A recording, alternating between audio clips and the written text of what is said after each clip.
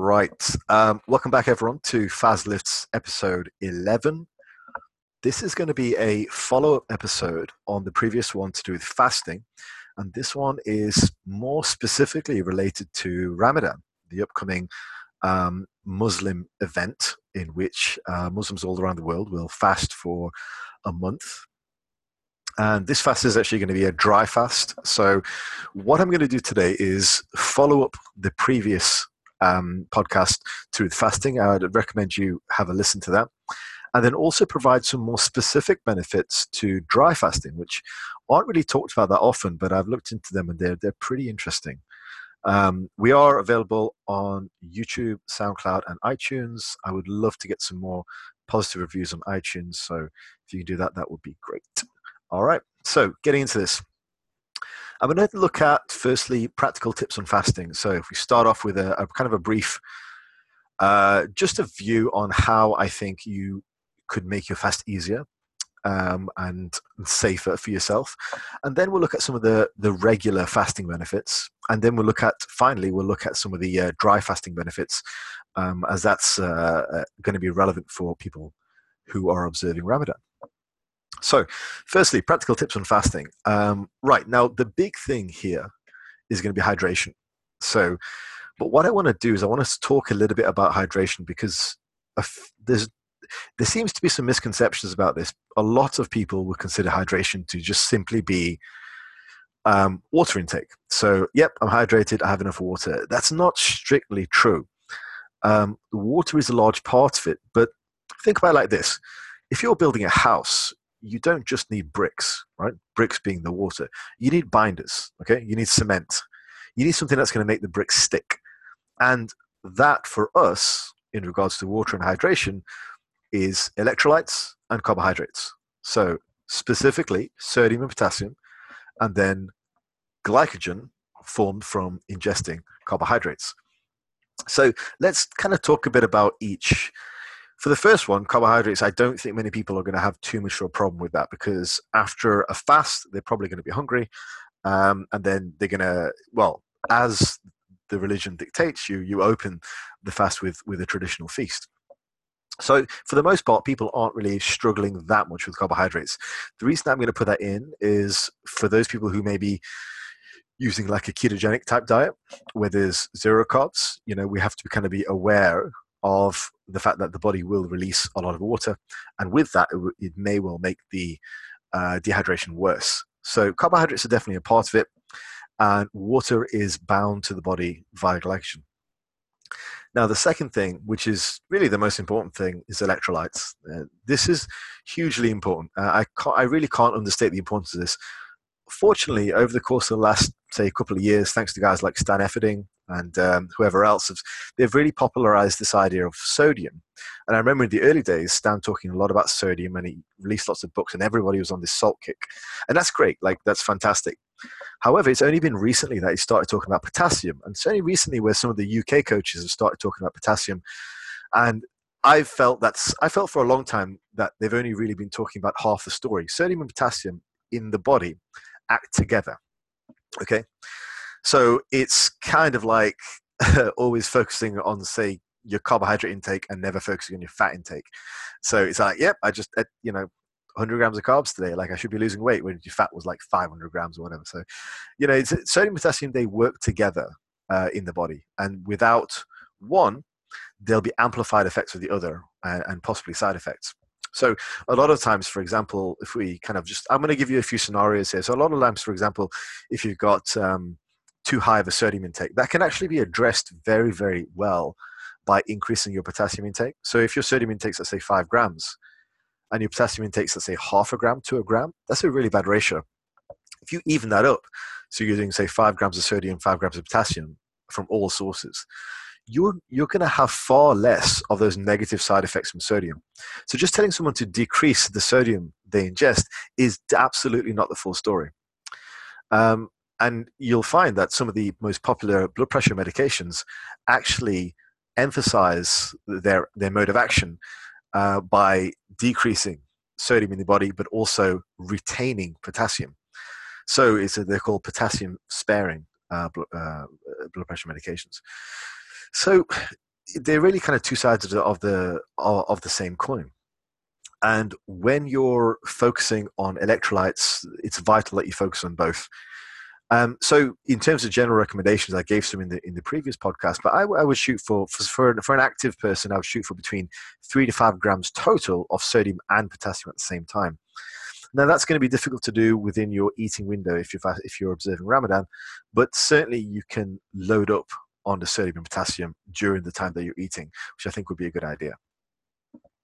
And I just really wanted to highlight the fact that we really should be including potassium in that discussion as well. Just slamming in a load of sodium, while it'll do some good towards benefiting your hydration levels, it won't be quite as much as if you don't actually include potassium. And that's doubly true if you're exercising, and it's doubly true if you're on medications of all sorts, which tend to strip the body of potassium. So a really quick, sort of easy way of doing this is broth. Now, broth is fantastic. You can make bone broth would be ideal, but really any kind of broth, chicken broth, vegetable broth is really a good thing to have and keep in the house during Ramadan. So you can drink that, have some sort of vegetables in there as well. It can be a really, really nice, nutrient-dense recipe, which you can keep in the house, easy to warm up, and you can have that during the time when you're eating, or even break your fast with it, and it'll give you a good shot of electrolytes, carbohydrates, and water as well. All the things you need to get hydrated. So it's really a perfect food for what we're doing here, what we're talking about. So that's the first tip, or a practical tip on fasting. You should really be hydrated, and you should be observing all three factors that relate to hydration, which is carbohydrates, electrolytes, and water. Now, moving on, fiber. Another thing I'd recommend to start your fast will be a high fiber meal. So avoid, really junky kind of food as the last thing you eat. Try and have a decent amount of fiber. So you're looking at some kind of a large salad, for example, particular starchy vegetables like potatoes and stuff like that. I would try and emphasize a lot of those. They're going to hang around in your gut for a little bit longer. They're going to keep you, they're just going to keep you fuller for a little bit longer and make sure your stomach is feeling good. So I'd recommend a high fiber meal just prior to starting your fast. And the final thing is sleep. This is an unusual one, particularly for Ramadan, because depending on how long the fasts are, they can really affect your sleep. So you may well be starting your fast early in the morning, way before you might normally wake up, and then you're going till fairly late at night. If possible, try and adjust your sleep schedule. If possible, try and have naps. Try to continue to get enough sleep. I mean, the research in this is fairly clear. Even short-term lack of sleep can really affect your productivity, really affect your decision making, and really affect a lot of things that are going on in the body. So try to prioritize sleep, and feel free to even change your sleep schedule around during the course of the month to accommodate more sleep, which I think would be very helpful. So those are the big three takeaways, really. Hydration, high fiber meal to begin the fast, and also try and adjust your schedule to make sure you're getting enough sleep. All right, now let's talk a little bit about sort of fasting benefits.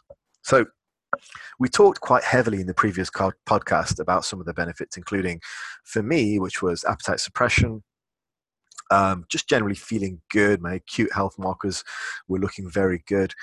And it was really, really an easy way for me to create a calorie deficit across the week. So if we kind of talk about what's happening inside the body, and maybe a lot of what my audience are going to be guys and girls who go to the gym, so they may well be concerned about fat loss. Maybe concerned about fat loss and muscle loss. So I wanted to kind of put some of those fears to rest. Now we know when we go on a calorie reduced diet, so let's say you reduce your calories by 500 or so, there's people kind of worry about losing muscle. That's a fair concern, and certainly towards the end of a diet phase, there may be cause for that. People may well lose muscle. There is some interesting things that happen when we go from just a low calorie state to a complete cessation of food, and I find this really interesting because, in my view, just looking at the research, there seems to be more of a benefit to going from just existing in the state of either being very well fed or completely not eating, to being very well fed and like slightly less well fed, like if you're on a regular diet. There seems to be a lot more benefits internally, and your body has a protective mechanism against just not eating altogether. It almost seems like your body works very, very well being in a fed state, and it, with eating completely fully, right to maintenance or even above, and it works very, very well on a completely fasted state. It's that slow trickle of food, which is typified by normal diets, like that annoying kind of hunger which comes from just being like slightly under, like 500 to 750 calories under your regular food intake. That sort of annoying hunger that comes with that for me, it seems to be that the body doesn't react to that as well. So let me kind of explain what I'm talking about. When you go for a prolonged period of time and you start a fast, there's a substance in the body called growth hormone, which gets upregulated. You start to release more and more growth hormone, particularly as you delve into the fasted state, which normally takes anywhere between 8 to 12 hours.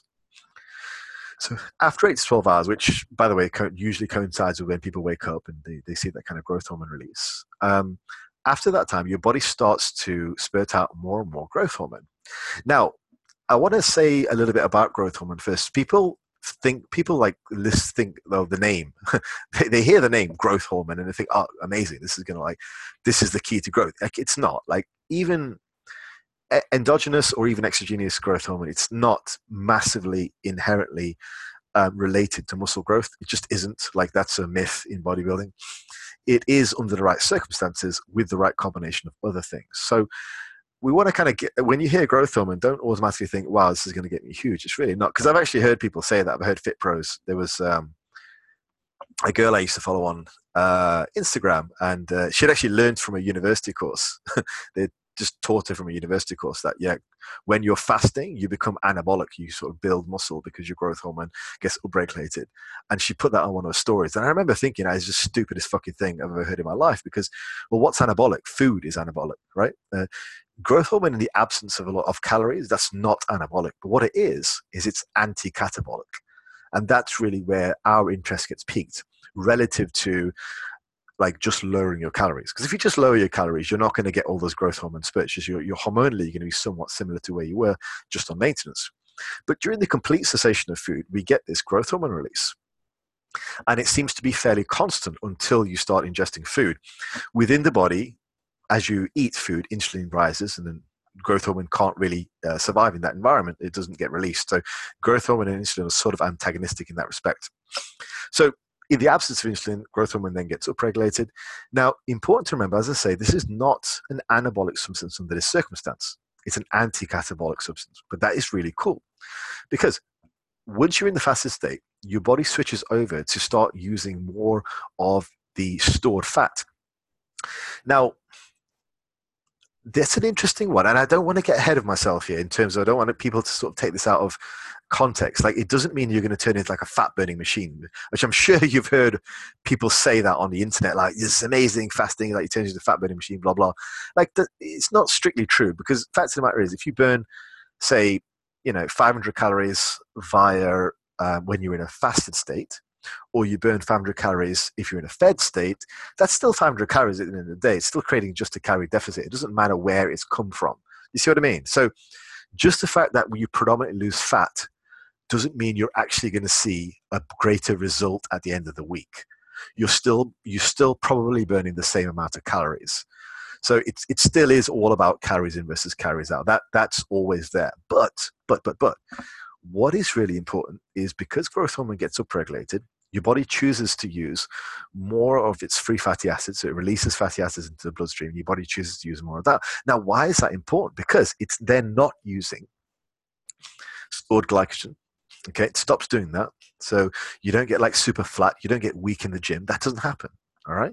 You might psychologically feel weak, but I will bet you that's more to do with your hydration and your electrolytes than it is to do with your actual glycogen stores. And I would urge anybody who feels weak during Ramadan to make sure they're getting enough carbohydrates and electrolytes when you are actually in a fed state.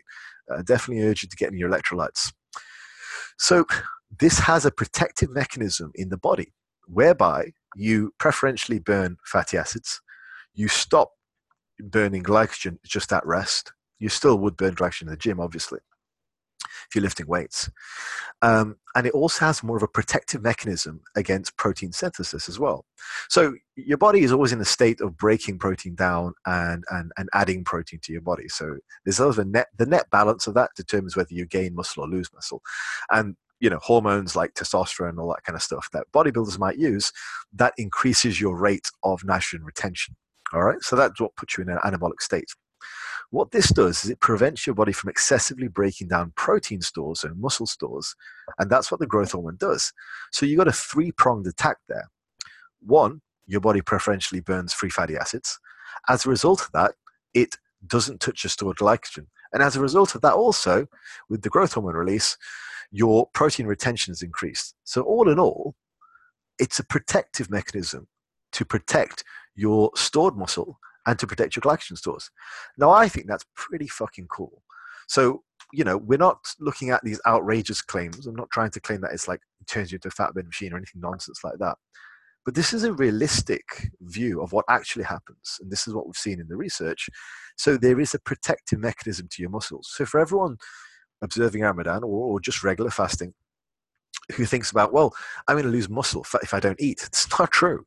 It's not true.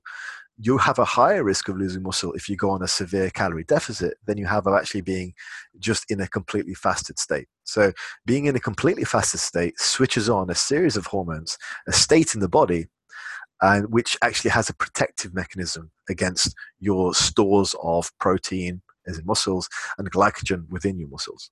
And I think that's fantastic. I think that's a really, really cool thing. Like it's super complicated. It's just such a cool thing that your body actually wants to be in the state and it's able to protect its muscle stores. It doesn't just eat away, which I think is really cool. And as I say, it points to some positives to this sort of intermittent fasting approach that I've been talking about recently, where you go from a fully fed state to then a complete cessation of food, and you avoid that sort of in-between gnawing, nagging hunger kind of stage. So I think it's pretty cool. Either be fed or be fasted, nothing in between. Right, the second thing that happens within the body, and then this is something that's talked about quite a lot and kind of overblown. I'm going to try and give you a fairly balanced view on this. It's a process in the body called autophagy, and that is when old cells get recycled into new cells. It's kind of like your cells are almost like they're kind of regenerating themselves, basically. Now, this has been really overblown in the media previously, and like people, and especially on things like Instagram, when everybody wants to kind of make an impact, people really overblow this. Autophagy basically happens all the time. Like your body is always renewing itself. Like it happens all the time. When you're into the fasting state, all that happens is that it gets accelerated. So the benefits of autophagy is it makes you feel better. It renews your body, essentially. That's kind of what's happening. And I suspect there's a lot of that in terms of the way, like, you'll find after you've been fasting for a while, your skin is better, you sleep better, things just feel a lot better. After a while, you'll sort of notice that. If you can kind of put away the hunger for a minute, you'll notice a lot of real positive benefits to your skin and sleep and digestion, all that kind of stuff. And I think a lot of that is probably related to this. So autophagy is quite an important one.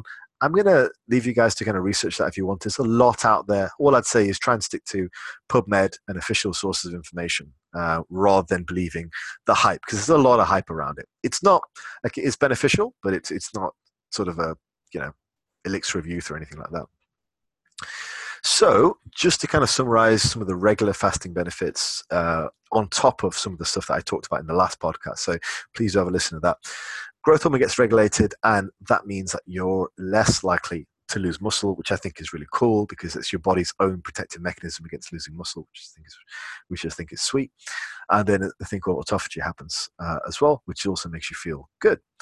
And it's good for your body, good for longevity.